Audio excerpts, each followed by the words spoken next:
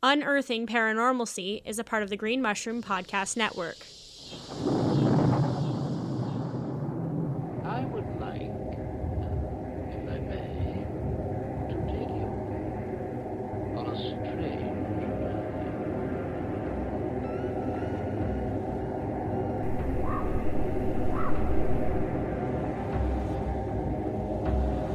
I feel that I am merely an agent,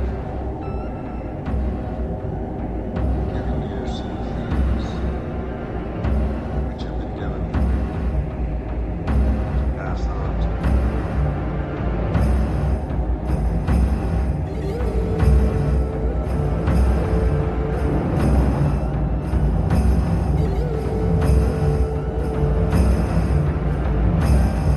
You're listening to Unearthing Paranormalcy.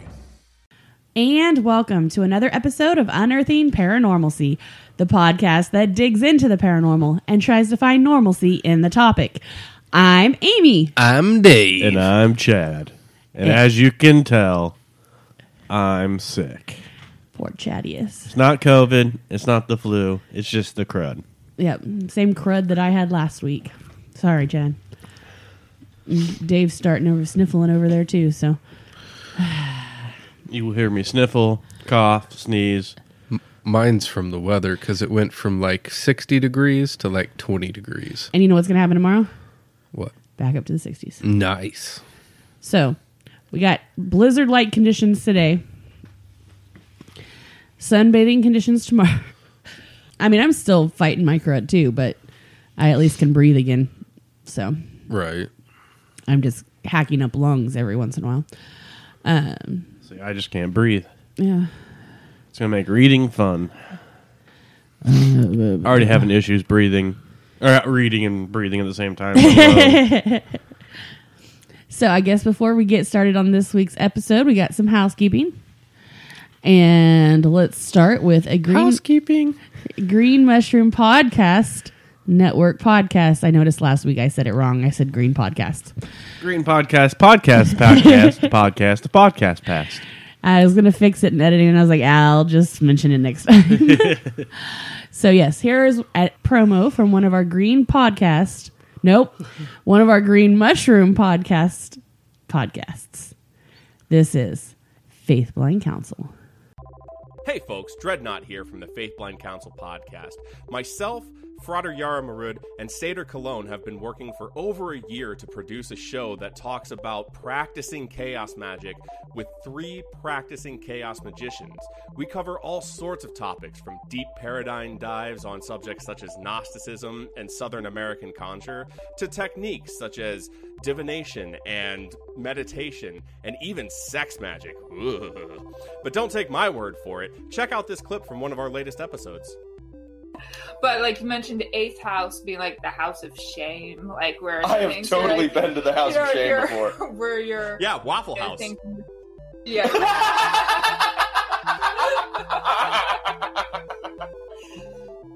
The only thing I have in my 8th house is my moon sign. So dumpster fire. What's interesting about there being kind of shame associated with your moon sign and your emotions is that your moon is in Virgo, right? Virgos are the sign that are the most critical of themselves. It's very hard to hurt a Virgo's feelings because you will never say something meaner to a Virgo than a Virgo says to themselves when they're by themselves. For this and so much more discussion about magic in general, be sure to check out the Faith Blind Council podcast at faithblindpodcast.com. You can also find us on iTunes, Spotify, Stitcher, and pretty much wherever else you get your podcasts at. Thank you so much for checking out our show, and we hope to see you soon.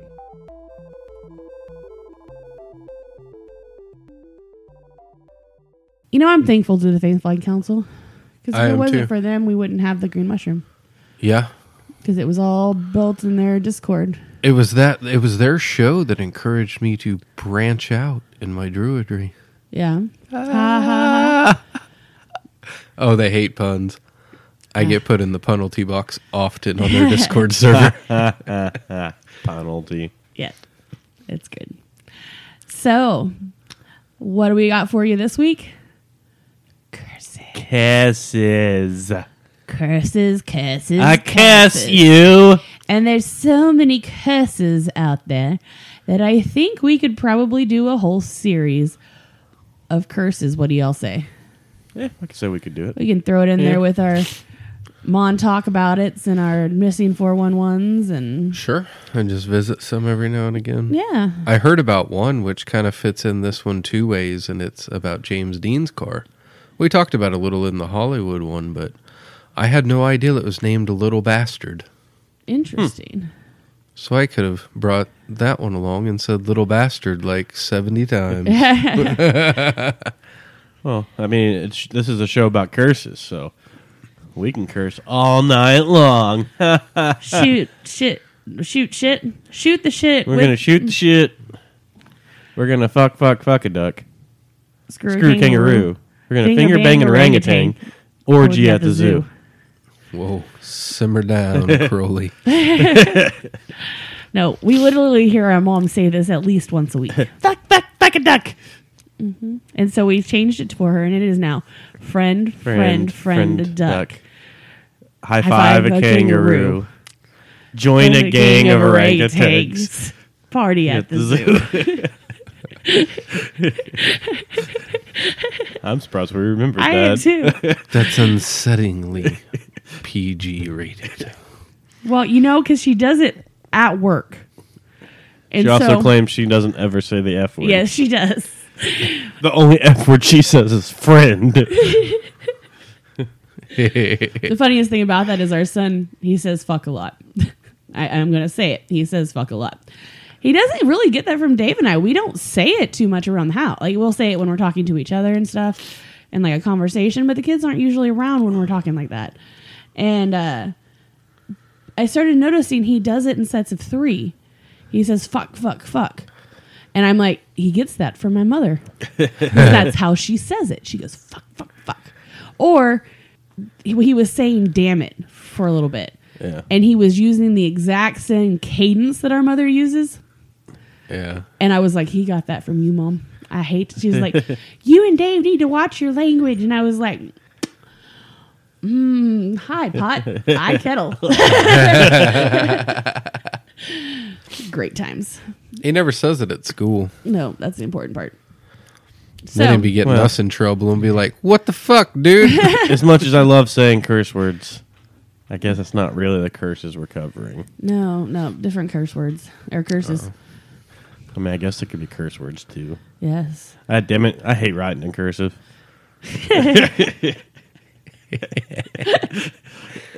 Oh, penalty box.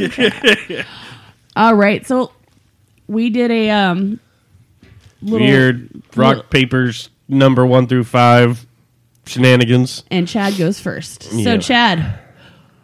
Well, since I was the one who brought the idea out of doing curses, I guess it's only fair. Let's see if you can guess which one I covered. In November of 1923, British archaeologist Howard Carter and his financier and friend, Lord Carnarvon, stumbled upon one of the greatest archaeological finds in history. After convincing Lord Carnarvon to continue financing his excavation after the conclusion to World War I, their luck changed. 3 days after returning to the site to continue searching, a young man who was hired to deliver water to the workers tripped and found a solid flat rock that had been uncovered over time. Upon further investigation, Carter and his team dug to find a staircase under the sands and stone that led to a sealed entrance. This led to a sealed entranceway with the seal of King Tutankhamun. Whoa. They broke the seal of the entrance and proceeded deeper into the tomb. Deeper. The long corridor was filled with stones and boulders. Upon clearing the corridor, they came across another sealed entrance once again with the seal of the young king. At this time, Carter created a small opening big enough for his hand and a candle to stretch into. Upon doing so, he was able to see the glorious treasures. Carter called Lord Carnarvon to come to Egypt and be there when they entered the chamber. A couple days later, Carnarvon arrived and the sealed entrance was opened to find a small room filled with thousands of items, including a gold-plated chariot, 3 gold-plated beds, a human-sized clay torso and head resembling that of Tut, 2 large human-shaped wooden guards painted black and gold, and many other items. Between the 2 wooden statues was what seemed to be another entrance that was sealed off as well. Hoping this would be the burial chamber, every item was removed from this room to allow for deeper excavation. So these 2 British chaps were like, these will look great in our British Museum of History.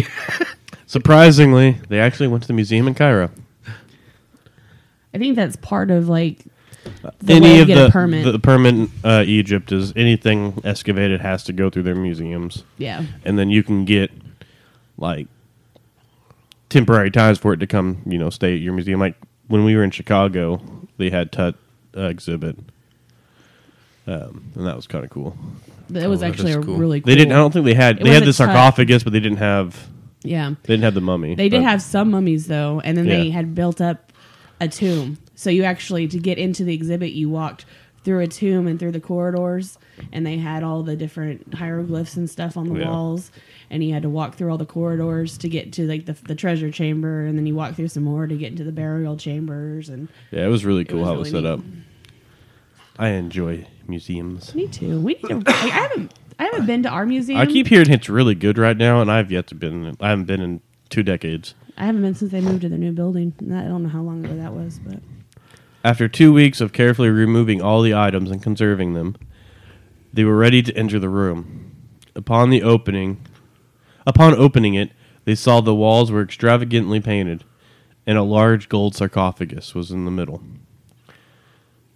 They opened the sarcophagus to reveal another, and then another. And then they finally found the coffin of King Tut, beautifully painted and decorated. They removed a lid to find another coffin, and then opened it to find another one. The last one was it's made... a box in a box. It's like Russian nesting dolls. Egyptian Russian dolls. Yeah. I wonder if that was common. I can go into that a little bit here in a second. I can go into that here in a little bit. I know a lot more that I didn't write down. I figured we'd talk about it a little bit. The last coffin was made out of pure gold. It took 8 men to lift the lid.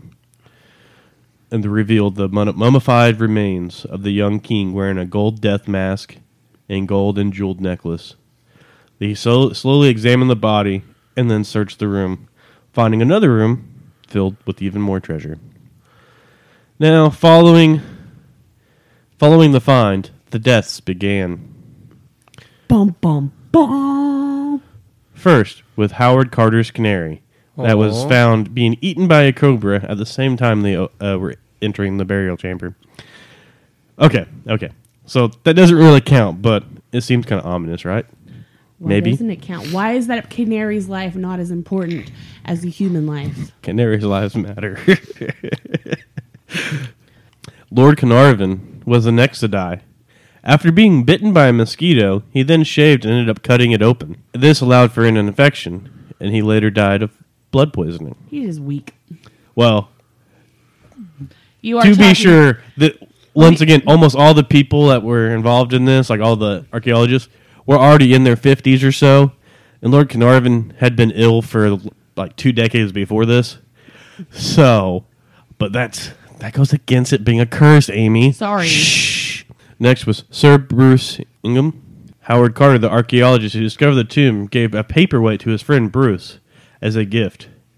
The paperweight, appropriately, or perhaps quite inappropriately, consisted of a mummified hand wearing a bracelet that was supposedly inscribed with the phrase, "Cursed be who moves my body." Bruce did not die from the mummy's curse, though his house burnt to the ground not long after receiving the gift, and when he tried to rebuild, it was then hit by a flood. Next was George J. Gould. Gould was a wealthy American financier and railroad executive who visited the tomb of Tutankhamun in 1923 and felt sick almost immediately afterward. He never really recovered and died of pneumonia a few months later. Number 4, Aubrey Herbert, is said to It's said that Lord Carnarvon's half-brother suffered from King Tut's curse merely by being related to him. Aubrey Herbert was born with a degenerative eye condition and became totally blind late in life. A doctor suggested his rotten, infected teeth were somehow interfering with his vision, and Herbert had every single tooth pulled from his head in an effort to regain his sight. It didn't work. It would have been great to be a doctor back then. He Just did. making shit up. He did, however, die of sepsis as a result of the surgery, just 5 months after the death of his supposedly cursed brother.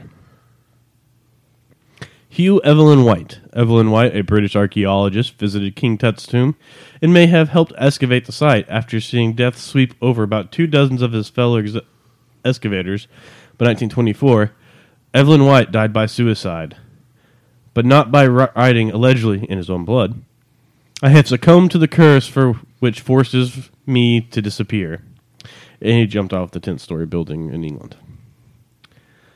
Aaron Imber, American Egyptologist Aaron Imber, was friends with many of the people who were present at the tomb when the tomb was opened, including Lord Carnarvon. Imber died in 1926 when his house in Baltimore burnt down less than an hour after he and his wife hosted a dinner party. He could have exited safely, but his wife encouraged him to save the manuscript he had been working on while she fetched their son. Sadly, the family's maid died in the catastrophe. The name of Imber's manuscript: The Egyptian Book of the Dead.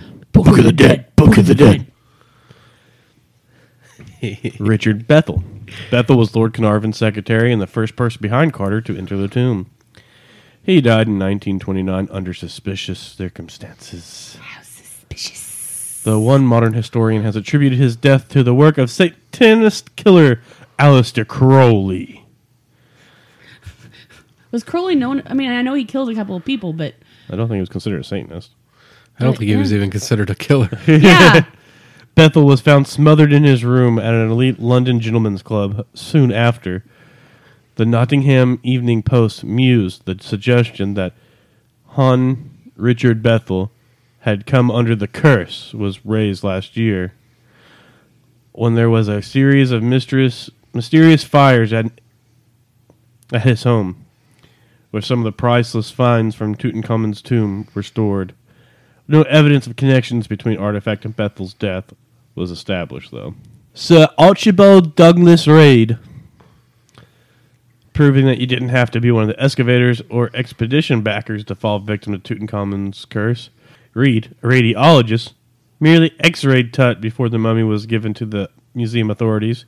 He got sick the next day and was dead 3 days later. And then Howard Carter. Carter never had a mysterious, inexplicable illness, and his house never fell victim to any fiery disaster. He died of lymphoma at the age of 64. His tomb even says, "May your spirit live, may you spend millions of years who love Thebes, sitting with your face to the north wind, your eyes beholding happiness. Perhaps the pharaohs saw fit to spare him from the curse." As well as a few others died in the following years, and by following years I mean the next 10 to 15 years. A total of 13 of the present 58 at the opening have perished. Okay, so the curse might not really exist, but it was always fun to think about. The idea of the Pharaoh's curse actually started because Lord Carnarvon gave sole rights to the London Times newspaper to be the only paper to investigate and receive news about the tomb. So other papers around the world had to, do what they do best. And that is to make shit up. Yeah. So these started reports about a curse that was placed on the tomb, and a tablet that was found that claimed to curse all who entered, none of which were remotely true. Good old news, You can always count on them. But I'll let you be the judge if there's actually a curse or not. Or do the newspapers create some kind of tulpa or egregore to kill those involved? That I would believe. Also, though, with some of those that were dying within days, I almost feel like maybe there was some kind of a bacteria or virus that was sealed up in that cave. The tomb. It is common for that to happen. Actually, one of the best cases of that is I want to say a French king that was uncovered. Mm-hmm. And what it was, there's some kind of mushroom spores that had grown inside the coffin that inhaled are deadly. And when you stir up enough air trying to open up a coffin and stuff, it releases those spores and stuff. So that always is something. But also, like I said, most of these men were in their 50s or 60s already. And in the 20s, you didn't live till your 70s most of the time anyway. So it's really, common for people just to die around that age. Yeah. Well, and they all died within 10 to 15 years. I mean, it is interesting that it's that big of a group of people, but everybody's going to know somebody who dies in 10 to 15 years. Yeah. Well, now, you got to also take into account there were over 300 people at the dig site. Yeah. There were 58 non-Egyptians, and supposedly it got changed to the curse can't affect the native people. Now, I didn't really... I always found the curse of King Tut interesting. Wasn't really until I started doing research that I found that it was all a hoax by the news. And I started going, yeah, that's about right. Yeah. 100 years later, and hey, same problem. Yeah. But you had asked a question about something earlier, Dave. Oh, about whether or not it was common practice for them to put cases and kinds of cases and cases. Well, let me get Professor Chad over here. With King Tut's tomb and everything, is he died at such a young age. He took over rule about when he was 9 years old, and ended up dying at the age of 19. And the reason his tomb is actually where it is it was actually designed for someone else. He died so young, so they made the gold coffin for him, and then they placed it in 2 more coffins that were actually for other people because he was so small that it didn't fill up everything. Fun fact is he actually caught on fire in his coffin after they mummified him as well. It was such a rush job that when they mummified him and everything to put him in there, I guess there's different chemicals they used and everything. Mm-hmm. Well, it caused internal combustion pretty much. And actually he burst into flames inside the coffin, sealed inside 2 more coffins and sealed inside 3 sarcophaguses. And then there's a lot of really cool stuff that they've started to discover as they were going through this, because we're on the painted walls and everything. They had an Egyptologist come in, and they were taking all the color out of everything and just examining the walls and stuff. And there's paint lines that almost look like an outline of all the figures and stuff, because they started painting the wall before the plaster was dry, because they were trying to get it done as fast as possible. It's also why he didn't have a larger tomb, and why he wasn't placed in like the big tombs and stuff like kings normally are, is they didn't have one ready for him. Mm-hmm. And so they used the only one they had available at the time. Did that, and the reason it's the only one up to date in the Valley of the Kings that was never just like grave robbed.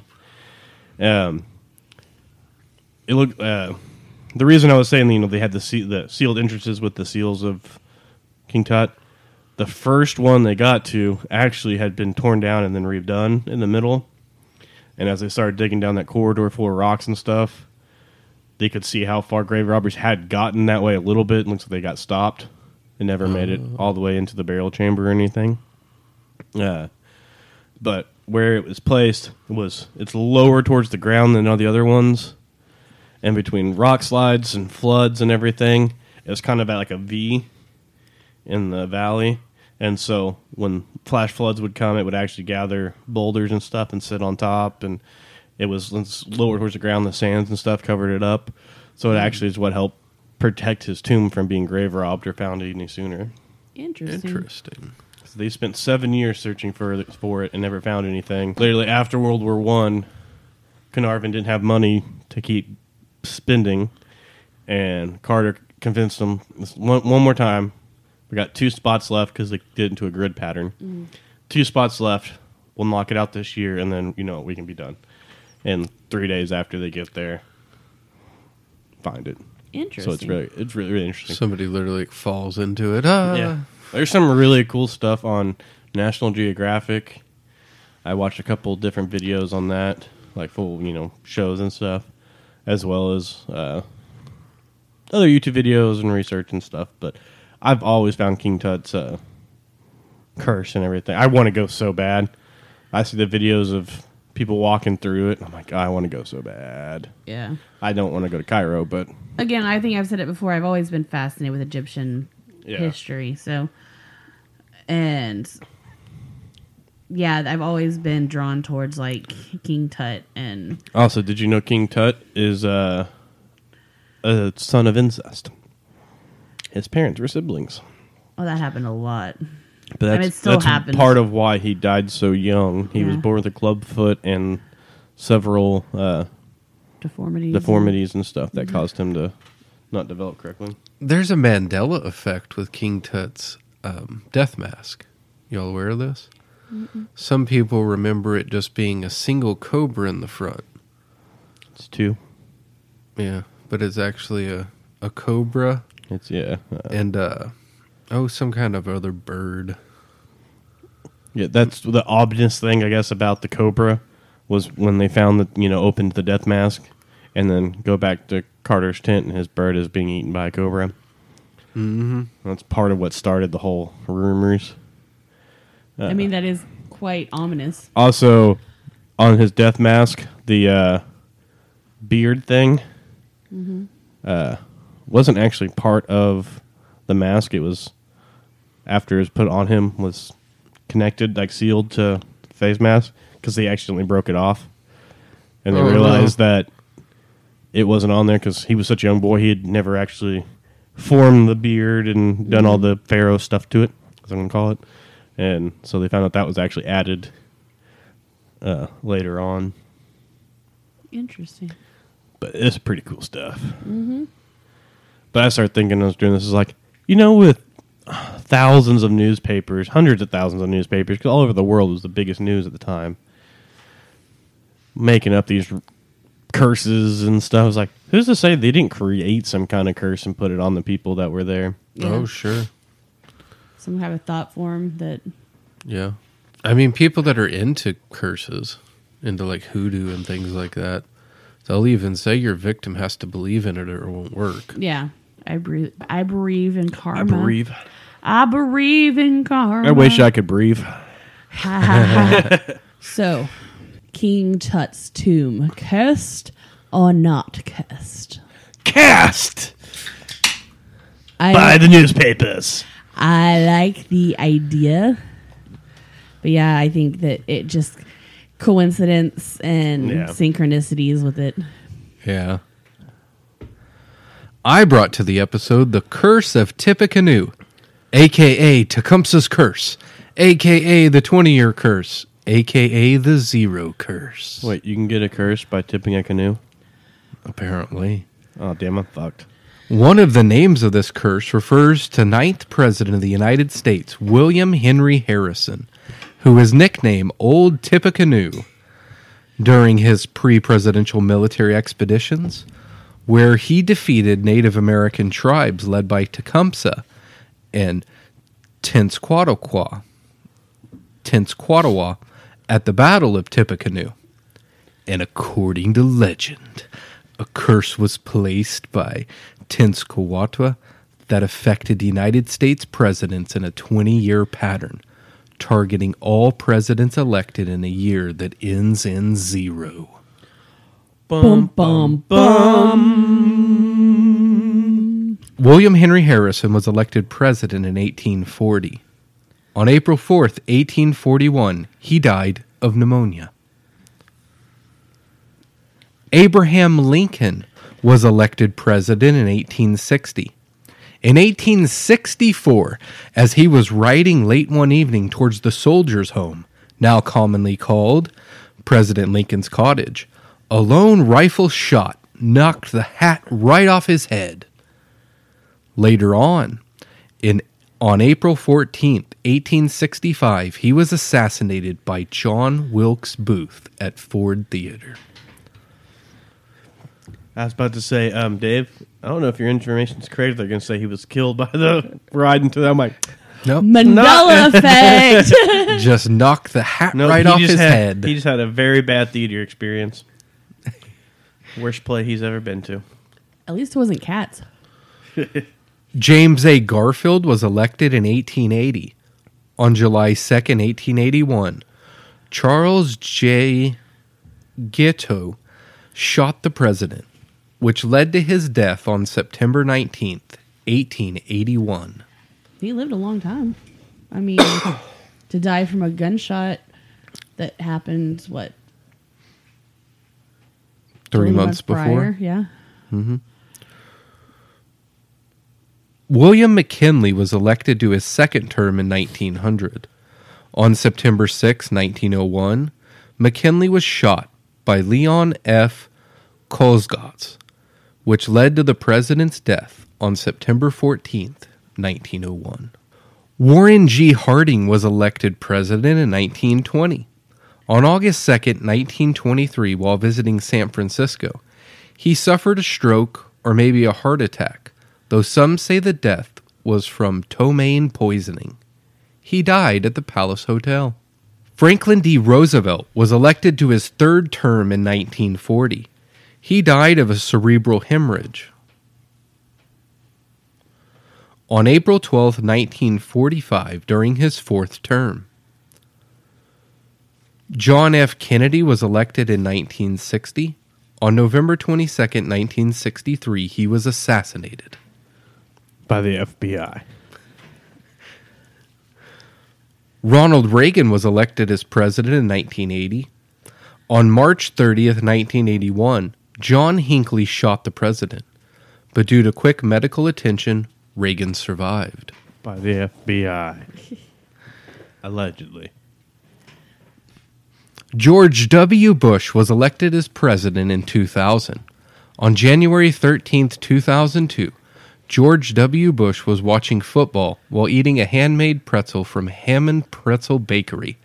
A piece got lodged in his windpipe, causing him to lose consciousness, falling to the floor, bruising his lip, and scuffing his cheek. He recovered consciousness on his own. On May 10th, 2005, while in the country of Georgia, Vladimir Aretyunian threw a Soviet-made RGD-5 hand grenade at the podium where Bush was giving a speech. The grenade failed to detonate. George W. Bush was also the target of a shooting on December 14th, 2008, carried out by Montander al-Zadi, an Iraqi journalist. I remember the shooting. That was funny. So, did Reagan break the curse by surviving? He got shot. But he survived. Someone attempted to kill George H. Bush. Yeah. Somebody attempted to. People have attempted to kill Obama and Trump. None of them got that close. I don't know about Clinton. I'm sure. Now that's what a lot of skeptics say. Like, well, Teddy Roosevelt was shot to like somehow say the curse isn't real, but I say that expands the curse, doesn't it? Yeah, I would almost say that. Why would it be a 20-year curse and not just a curse on all presidents? Because of the 20-year biorhythms of the Earth. Oh, so this is a Montauk. Oh. Well, Biden better be careful. Yeah. He'd be on a 20-year. He would be. And that heart attack and stroke might be very well possible. But better put him in a Pope mobile, when they go anywhere, just give him a bulletproof bubble. Make sure it has oxygen, though. Oh, shit, we forgot to put a breathing hole. Like in a Pope mobile? Yeah. Oh.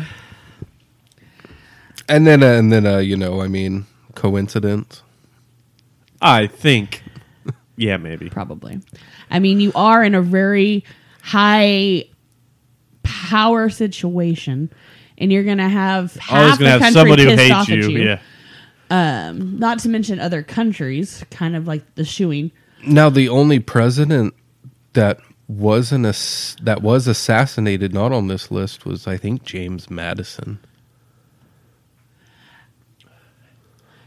So all the ones that have been assassinated are on this list. See, sometimes it could be people, other countries, others, people of the country dislike you, or sometimes your own government parties. Yeah. Yeah. Or sometimes it's a pretzel, and a pretzel Yeah. has it out for you. Damn fucking pretzel. Or How dare you? Or a crazy Extremist extremist. with a shoe. Or a hand grenade. Though honestly, I'm not gonna lie. When you started reading out what kind of like hand grenade it was, but before I thought it was a hand grenade, I thought you were gonna be like tennis shoe. That would have been hilarious if you had that much information on what kind of shoe was thrown at George W. Bush. I did have quotes to what he said, but I wasn't going to read them. But yeah. He's running for parliament, that journalist. He did some time for doing that, and now he's running for parliament under the Soderist Party. Interesting.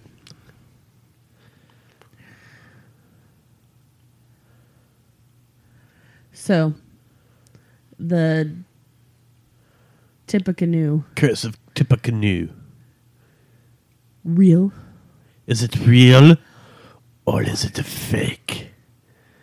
Is it a curse or not a curse? I don't think it's a curse. I think it's a lot of coincidences. Synchronicities.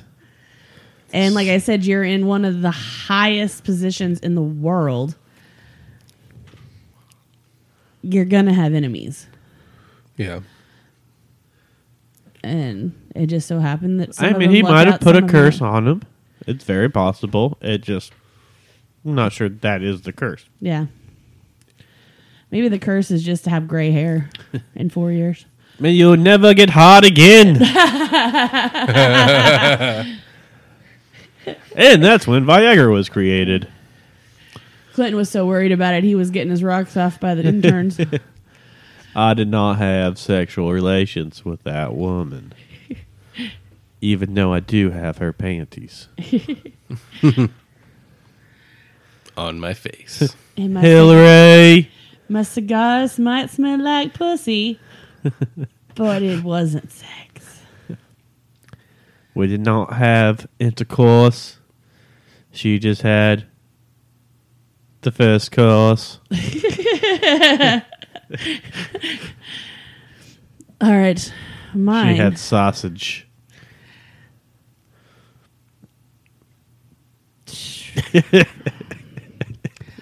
I'm bringing you Oh, God. a bright and shiny curse. It's shiny. The Hope Diamond Ooh, I hope there's a diamond in this. has interested people for centuries.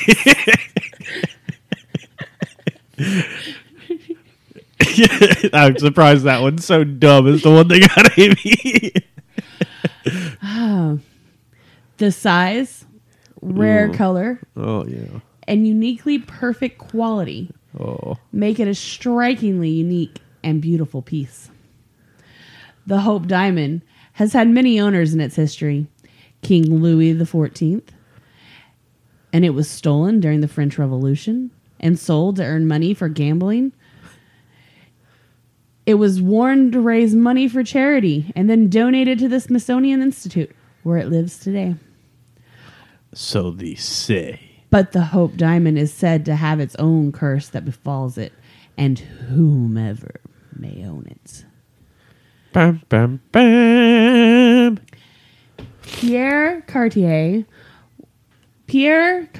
was one of the famous Cartier Junior. That's the word that's stuck me up. Jeweler. There we go.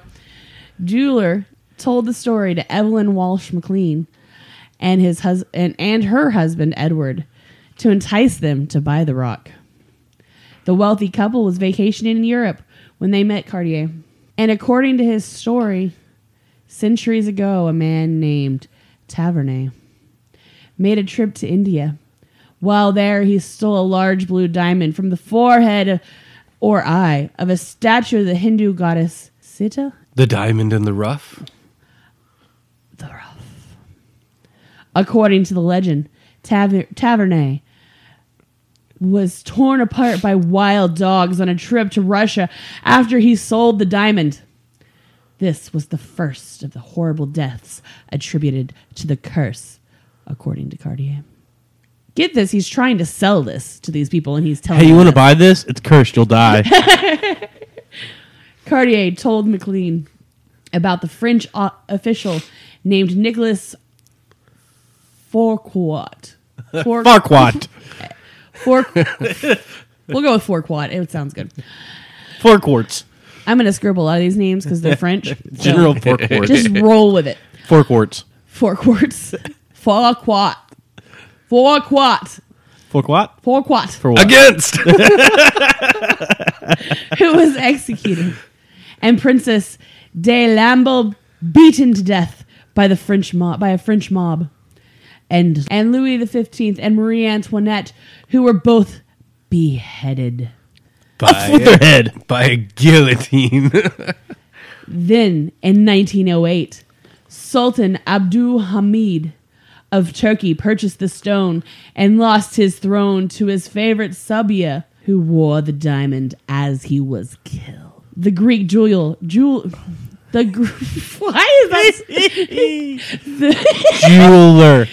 The Greek jeweler Simon Monthodarius, sure, we'll go with that, was killed when he and his wife and child rode over a precipice. The grandson of Henry Thomas Hope. How did you were getting William out of that? Henry William. William. I don't even know how. Yeah. Shush. For whom it is named after, died penniless. There is a Russian count and an actress who owned the stone in the early 1920s that came to bad ends. According to researcher Frigid Curran, some of those stories are misleading, while some are flat out lies. So if you buy the diamond, it's your last hope.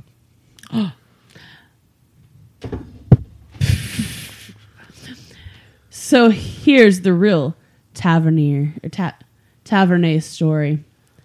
The blue diamond was first found by Jean-Baptiste Tavernet in 17th century jeweler. A 17th century jeweler, traveler, and storyteller who wandered the world between 1640 and 1667 looking for gems. He visited India at a time of abundance of large colored diamonds. Oh, nope, that's not what that says. He visited India at the time of abundance of large colored diamonds. That is what it says. Good Lord, Amy. And bought it. Probably in a diamond market there. Really? I thought he bought it in the butcher's. While looking for gems. Yep. Hi, Jim. Is there any gems here? Oh, no. It was an uncut 112 3/16 carat blue diamond, believed to have come from the Collyer mines in India. Tavernet arrived back in France in 1668, where he was invited by King Louis XIV, the Sun King, to visit him at court, to tell him of adventures and to sell him diamonds. Louis bought the blue diamond as well as 44 large diamonds and 122 smaller diamonds. Tavernet was made a noble and died in Russia at the age of 84. In 1673, King Louis XIV decided to have the diamond cut to enhance its brilliance. The newly cut gem was officially named the Blue Diamond of the Crown and worn often on a long ribbon around his neck. Then in 1749, his grandson, Louis XV, was king and ordered the crown jeweler to make a decoration for the Order of the Golden Fleece. I guess that's gold cheap. Meh. Meh. Using the blue diamond and a Côte de Bretagne, a large red ruby. When Louis XV died, his grandson, Louis XVI, became king, and Marie Antoinette and his queen. Both were beheaded during the French Revolution. The crown jewels were taken from the royal couple. I'm okay. Were taken from the couple and placed in the royal storehouse. Not my crown jewels. Here, take the Hope Diamonds. Not my crown jewels. Between September 12th and 16th in 1971, that's not right, 1871, the storehouse was repeatedly looted. It wasn't noticed until September 17th. Most of the crown jewels were soon recovered, but the blue diamond was not. They lost the blue ball of... Never mind. Edit. And it soon diamond was not, and it disappeared. In 1813, the blue diamond resurfaced in London and was owned by the jeweler David Ellison by 1823. It isn't known if this is the same diamond stolen from France. If it is, someone recut the French blue diamond in hopes of hiding its origin. King George IV bought the diamond from Ellis, and when he died, it was sold to pay off his debt. By 1839, or possibly earlier, the blue diamond was in the possession of Harry Philip Hope, one of the heirs of the baking firm Hope & Co. I was wondering where the Hope name came into it. Hope was a collector of fine art and gems, and he acquired the large blue diamond that was soon to carry his family's name. Since he never married, Henry Philip Hope left his estate to his 3 nephews when he died in 1839. Huey, Dewey, and Louie. The Hope diamond went to the eldest of the nephews, Henry Thomas Hope. Henry Thomas Hope married and had 1 daughter. His daughter grew up and married and had 5 children. When Henry Thomas Hope died in 1862 at the age of 54, the Hope diamond stayed in the possession of Hope's widow and her grandson. The second oldest, Lord Francis Hope, inherited the Hope as part of his grandmother's life estate, shared with his siblings. Because of his gambling and high spending, Francis Hope had permission from the court in 1898 to sell the Hope diamond. But his siblings opposed the sale, and his request was denied. He appealed again, and in 1899 it was again denied. And then in 1901, the appeal was finally granted permission to sell the diamond. No, you can't sell it. We're out of Hope. It was Simon Frankel, an American jeweler, who bought the Hope diamond in 1901 and brought it to the United States. The diamond changed hands several times during the next few years, including the Sultan, actress, and Russian count, if you believe Cartier. Ending with Cartier, Pierre Cartier believed that he found a buyer in Evelyn Walsh McLean, who had first seen the diamond in 1910 while visiting Paris with her husband. Since Miss McLean had previously told Pierre Cartier that the objects usually considered bad luck turned into good luck for her. In his pitch, Cartier emphasized the Hope diamond's negative history. However, since McLean did not like the diamond in its current mounting, she turned it down. A few months later, Cartier arrived in the U.S. and asked McLean to keep the Hope Diamond for the weekend, having reset the Hope Diamond in a new mounting. Cartier hoped that she would grow attached to it over the weekend. He was right. It's like a dog. Is it a fucking adoption? And McLean bought the Hope Diamond. When Evelyn's mother-in-law heard about the sale, she was aghast and persuaded Evelyn to send it back to Cartier, who sent it right back to her, then had to sue to get the McLeans to pay the promised fee. Once it was cleared up, Evelyn McLean wore the diamond constantly. According to one story, it took a lot of persuading by Mrs. McLean's doctor to get her to take it off for a goiter operation. Though McLean wore the Hope Diamond as a good luck charm, others saw the curse strike her too. McLean's firstborn son died in a car crash when he was only 9. McLean suffered another major loss when her daughter committed suicide at the age of 25.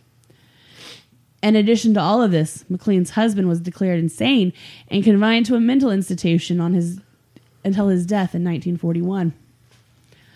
Though Evelyn McLean had wanted her jewelry to go to her grandchildren when they were older, her jewelry was put up for sale in 1949, 2 years after her death, in order to settle the debt of her estate. When the Hope Diamond went on sale in 1949, it was acquired by the famed New York jeweler Harry Winston. On numerous occasions, Winston offered the diamond to various ladies to be worn at balls to raise money for charity. Winston donated the Hope Diamond to the Smithsonian Institute in 1958 to be the focal point of a newly established gem collection, as well as to inspire others to donate. On November 10th, 1958, the Hope Diamond traveled in a plain brown box by registered mail and was met by a large group of people in the Smithsonian who celebrated its arrival. The Smithsonian received numbers of letters and newspaper stories suggesting they had acquired such an ill-framed stone by a federal institution meant bad luck for the entire country. Not too wrong there. The Hope Diamond is currently on display in the National Gem and Mineral Collection at the National Museum of Natural History. Museum of Natural History. For all to see. The Museum of Natural History. So, that is the Hope Diamond. Kiss! I wonder how many carats it is now. It's been knocked down. It was Sounds like a few 112. times. I think what I read now is it's like 101 carat. Oh. So, I mean, Well, I ain't too much taken off of it, huh? So, Kiss or no Kiss? And yes, I'm speaking in cursive. Oh, I love when dumb jokes get AB. I don't know. Of the ones we talked about, it's probably the most, possible kiss. But, once again, I just think it's synchronicity. Say, is it a curse or is it just greedy ass people got it and they had bad shit happen? Which would be a curse. Yeah, true. But is it a curse of the diamond or is it a curse of being a shitty person? I don't know. Is it a curse of being a president or is it the curse of being a shitty person? Yeah. See, those two could go together. Hey, is it the curse of King Tut or is it the curse of being a shitty person and breaking into someone's grave? See, yep. See, this all kind of syncs up there. I just think curses really they're just curses of being shitty people. Yeah. I don't think what they start from. So is it a curse or is it karma? Maybe karma is a curse. Karma chameleon. Well, there's no origin of the curse. Like, who put the curse on the item? Well, there's no origin story. There is no origin story in real life, but Cartier had the origin story of being cursed because he stole it from the goddess statue. Yeah. That's where he put the curse. origin on it. When the guy's like, "Get me the lamp, and you can take anything you see down there." And then the rug is like following him around. Like, I want a magic carpet. Me too. Especially one from Aladdin. Uh-huh. It's like the perfect ant pet. Like, Yeah. It's like a little puppy dog. Yeah. But you get to write on it. And it doesn't make a mess. And it cleans. Yeah. Let you walk all over it. Yeah. You know Aladdin farted on it a couple times. You know he had sex on it. Oh, yeah. He and Is that Jasmine. considered a threesome?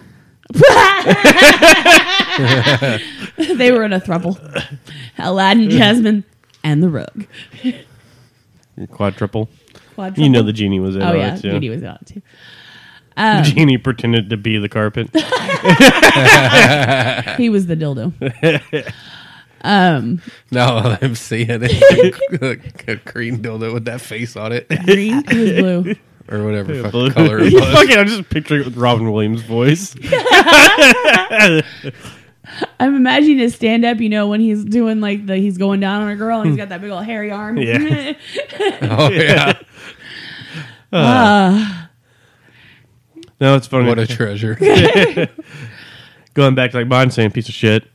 It's one of those I love archaeology, but at the same time I do feel like it is kind of fucked up that it's okay for us to go dig up these graves, but it's a federal crime if you do it To here. a modern grave, yeah. To modern Yeah. Leave these fucking people alone. Well, we did do an episode.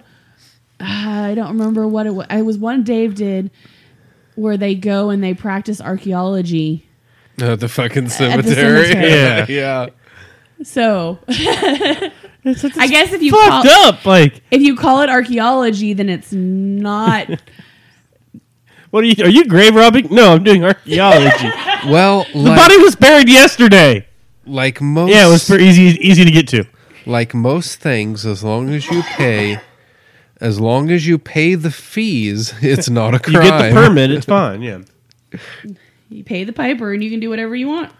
Exactly. But I would totally understand curses being put on graves. I want a curse put on my grave if anyone digs it up. What if you were died under weird circumstances and we had to dig you up in order to? Well, you better not be the one that digs me up. Okay. You hire someone to do that shit. But You don't tell them shit about it. what does it say here on the grave? Don't worry about it. Don't worry about it. Just keep digging. Pleiadiacs unite? What does that mean? Don't worry about it. Let me throw a sheet over that real fast for you, so we don't want to get the headstone dirty.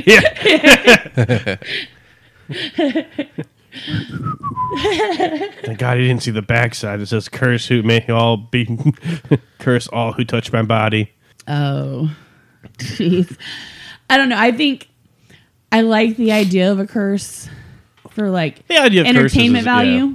I think it's all. I think curses, the idea of curses, has always been just entertainment. I mean, Curse of King Tut and the Pharaoh, Curse of the Pharaoh, it was literally all about entertainment. They were Yeah. trying to sell us newspapers because Carter and Lord Carnarvon were smart and went, "Yeah, I'm only going to sell it to you, so you make a shit ton of money, and then I make a shit ton of money, Attention. a shit ton of money, because you made a shit ton of money, and then I make a shit ton of money, and just And all these other people are like, "Oh, fuck them." Well, and see, this was all about the diamond was all about Cartier wanting to make money. Yeah. I don't know about Dave's. It probably was. Probably newspaper. I don't know. I don't know who made money off of it. But I think there's also. I tell you, I mean, that was part of securing the Ohio River Valley. Yeah. William McKinley's military campaign. Yeah. But there's also a lot to be said about tulpas. And if you believe in a curse, it can happen. Yeah. So it could be that there's not we're not talking Hollywood curse, but more of a mental curse on the individuals. Yeah. The Hope Diamond's beautiful. And the Heart of the Ocean from Titanic is like a representation, I guess, of the Hope Diamond. That's kind of what it looks like. It's bright blue and diamonds. Hope the curse. It was on the fucking Titanic? No, in the movie The Titanic. Rose has the Heart of the Ocean. See, if she would have... Well, she didn't throw it off, did she? No. It was in Jack's pocket. And Jack died. That bitch killed him. It was in the safe. But Jack put it in his pocket. Oh, it was in the safe. I don't fucking know. I don't remember. All I know is that bitch killed him. There's enough room for both of them on that door. No, it wasn't in the safe because she pulls it out of her pocket at the end because they open the safe and they don't find the diamond. Oh. And then in the end, she walks out on the back of the ship and throws it back into the ocean. I don't know. I didn't like the movie, so. Guess what? Is that what they were going for there? Like, as far as the plot, like the Hope Diamond sank the ship? No. It was more of just using that as an anchor point? Yeah. Because in the end, the old lady throws the diamond. It throws it into the ocean at the end. That's even in a Britney Spears song. It's like Mr. Bojangles in The Green Mile. Yeah. The mouse. Yeah. No. It's one of those kind of things. All I know is people have tried it out. There's enough room for both of them to sit on that door and play cards. Yep. That bitch was just. I saw a funny one. It was her on the on. But there you with, told like, a me whole that bunch was. of cats. You told me that wasn't even a true story. It's not. It's not. Yeah. Oh, I always thought the Titanic was like a real ship. Oh. Titanic was a real ship. Good Lord.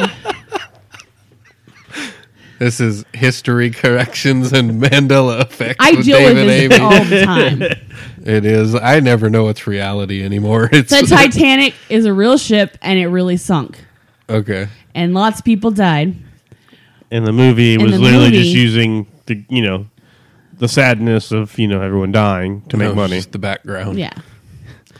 Hey, this thing that happened that killed a bunch of people, made a lot of people really sad? Let's make a fake movie about it to make a bunch of money. Wait, that's how most movies are made. Yeah. You're like, what, World War II? You're like, oh, I was thinking more of the Titanic. But that's a good one, too. How What about did that World War next? One? Yeah, we can do that one too. What about Vietnam? Yeah, we can do that one too. What about the Iraqi War? It's still happening. That's okay. I'm honestly surprised we haven't had a September 11th fictional movie. There is one. There is? Yeah. Yeah. A couple of them, I think. Yeah. I haven't seen any of them, so. That tell the stories of Yeah. the peoples in the buildings and on the planes. I have one that's actually not real, but just uses the theory. Like Saving Private Ryan isn't based off of or Pearl Harbor. Yeah. Yeah. With just a movie that's in that setting, but not based off of what actually happened. Because those happen all the damn time. And it's like those ones. Those are just made in bad taste. Yeah. So the towers are crumbling, and then the dude looks over, and he meets eyes with the girl. Yeah, and then dust consumes them, and they're just wandering through, and they wind up in each other's arms. No, I think it was the last of the Maze Runner trilogy. I was watching it because I found them interesting. And at the very end, the love interest, she's on top of the building as it's collapsing, and she has the time to jump onto the helicopter, and she doesn't, and she falls. And my roommate at the time, Joe, walks in and goes, "Jet fuel doesn't melt steel beam." Oh, God. 9/11 was staged. I just lost it. So that every time we watch a movie and the building's falling, we said 9/11 was real. That's what you guys. This is what we think. But this is perfect. I'm sitting there watching. He has no idea what I'm watching. He just walks into the girl as the roof collapses and she starts falling, and he just walks to his room doing the jet fuel doesn't melt steel beam. Well, maybe that does bring up a point, because that happened during Bush's presidency. Yeah. Yep. And right before Biden's presidency, there was a fucking coup. Yeah. What are you talking about? It was just a protest. Ding! I was there with my lover, aka sister. It was it was the left that was trying to make it look like we were rioting. Anybody can put on a red hat and say they support Trump. This is literally in the documentary 4 hours, or what is it? Oh, 4 hours at the Capitol. Yeah. It's actually a really good documentary. Where they're saying it was a false flag operation. Yeah. Look, I know a lot of Trump supporters, and That's what they look like to me. Well, the fact that many of the Trump supporters from here in Norman We're there. were there. Wait, one of them ran for mayor. is still running for mayor. One of her signs is down there at the Yeah, corner. I see it all over the place. I'm And like, I want to get a big sign out there and just put no next to it. It says vote for Kush or Kish. Vote for Kish. I And want I to want to say be like, don't and just put it above no. it where it goes right. Says the person, don't vote for Kish. She was my eye doctor. Yeah, she Yeah. was mine for a long time too. Yep. Not anymore. I don't support them insurgents. I didn't then, and I won't now. Yep. But yes. Before we get too political, Yes, this is not Let's a do a political call out. podcast. Man, the curse I wanted to do was the curse of Donald Trump, which I don't think we could have done without getting super political. Yeah. the curse of Donald Dump. But it was Donald about the Dump. Duck. Dump. Duck. It's fascinating if you want to read about it. It's about like all these witches and stuff that gang together to put mass hexes and curses on him, and it's pretty fascinating to read about. And see, that's one thing. I mean, I can't tell somebody how to use their magic, but to me, it would be far more effective to protect yourself or to send like positive energy out. Maybe like give people common sense or, something like that. Versus Critical thinking abilities. Yeah, but not all people think that way. I know. Yeah. But that's what I love That's about why we're in the situation we're in. That's what I love about the Green Mushroom Project, because that is the point of the Green Mushroom Project, and I really, I that speaks to me. But we're getting political again, so let's go back to curses. I would say we're getting magical. We're gonna be magical. It's magical about it. Well, speaking of the Green Mushroom, be sure to check out all our brothers and sisters at the Green Mushroom Podcast Network. Faith Blind Council, Administrism, Lux Occult, Smuts Up, and Ad Hoc History. Don't forget our brothers and sisters at Primordia, Grognostics, XV Planus. This list is getting really... We need to just record this list and just put it at the end of every episode. It's just getting bigger and Weird bigger. Web Radio. Also, if you're like me and you're finally getting caught up on all your podcasts, on Primordia, Britt spoke to me. She kept saying phenomenon, and she said, "This one's for you, Amy." Do. And I was like, Nice. yes, because I was saying it in my head anyway. Yeah, every time I listen to her episode, Phenomena. Actually, anytime I hear, I was watching the King Tut, a bunch of those videos today and yesterday, and with weird phenomena. I'd be like in the kitchen, like making something or throw something away. I just hear the TV go, phenomena. I just yell across the house. We were watching The Curse of the Bermuda Triangle, and they say that like every other word. And Dave and I both were going, do. By the end, you're just like, do. All right, so Dave, who else we got to shout out for? They're Not Shadows. What Magic Is This? Occult Confessions is a good one. The Occult Hour. The Occult Hour is pretty interesting. They don't do any editing. They just turn the equipment on and they talk. And if their dogs start going off in the background, their dogs just start going off in the background. True Crime Paranormal is that way too, because they do all of theirs also on YouTube and on YouTube Live. So They just post everything. they straight just through. post it. I've been on quite a few of the lives, chatting and asking questions. It's a really good one too. So if you like True Crime Paranormal is awesome. Also, don't forget to use the links in the description to get yourself a paranormal t-shirt shipped each month. Use promo code paranormalcy at checkout and get 10% off your first order. You can also use the links to go to halloweencostumes.com and get yourself started for Halloween for this year, because it's already 2022. I'm already planning. I don't know about y'all, but Yeah, it's almost only 9 months away. I know I've got to start really thinking about costume ideas. I'll wait till last minute like I always do. Oh, I will too, but I'll plan it out. Actually, no, this last year I bought costumes by end of August. But that was only because the year before I waited too long and it was really hard to find costumes. So, also, Is there no also? Oh. Yeah, also be sure to like us, follow us, and all that fun stuff on Facebook, Instagram, and Discord. We've got some new Discord members, and welcome them to the group. Welcome. One of us. One of us. We got some new ratings too Oh, we out do? there. Yeah. So thank you guys for rating us and giving us little reviews. We love to see that. It helps us get out there in more ears. You can always check out our website at umpnormalcy.com or email us at umpnormalcy@gmail.com.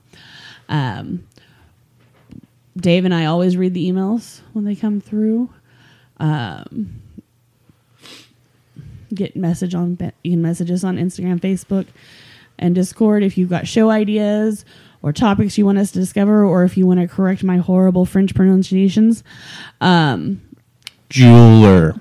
Well, I don't know why that was so hard for me. By the end, I was getting pretty good at it. That was just me. Henry. Was it just me, or did she say history at one History? point instead of history? I might have. I just love the. I don't know if it's in the final cut. Will Henry. Yeah, that was good. I suffer from involuntary speech repetition, and I can say that because I do. Well, one of my problems was I was reading ahead Yeah. and then getting myself confused. Well, you probably should read words instead of a head. You know what? You can be punched in the face. Fourquat against. Fourquat. I like the name Fourquat. That's his name, whether it's real or not. He's Fourquat. Amy's from now new on. D&D character. Fourquat. Ooh, that's a good name. William Henry Fourquat. No, it should be William Fourquat, but his name is Henry Fourquat. People are, William. Who's William? Henry? Did you forget your fucking name? My name's Henry. You wrote out William. Well, that's how you spell Henry, isn't it? Oh, I'm just imagining it now. Oh, this is awesome. I can't wait. Oh. Also, check out our Patreon, patreon.com/umpnormalcy. Chad's having computer issues, so we haven't gotten the videos done yet. But Once we will that's get them done, soon. I can hopefully get those out there. He's just procrastinating. I've worked on it for the last 3 days and nothing works. So if any of you guys want to, pay our Patreon or, send me a new computer, We can get those going we can get faster. those faster. And until next time. Keep digging. Unearthing Paranormalcy is a part of the Green Mushroom Podcast Network. To hear more great independent productions like the one you just listened to, visit our catalog at tgmpodcastnetwork.com.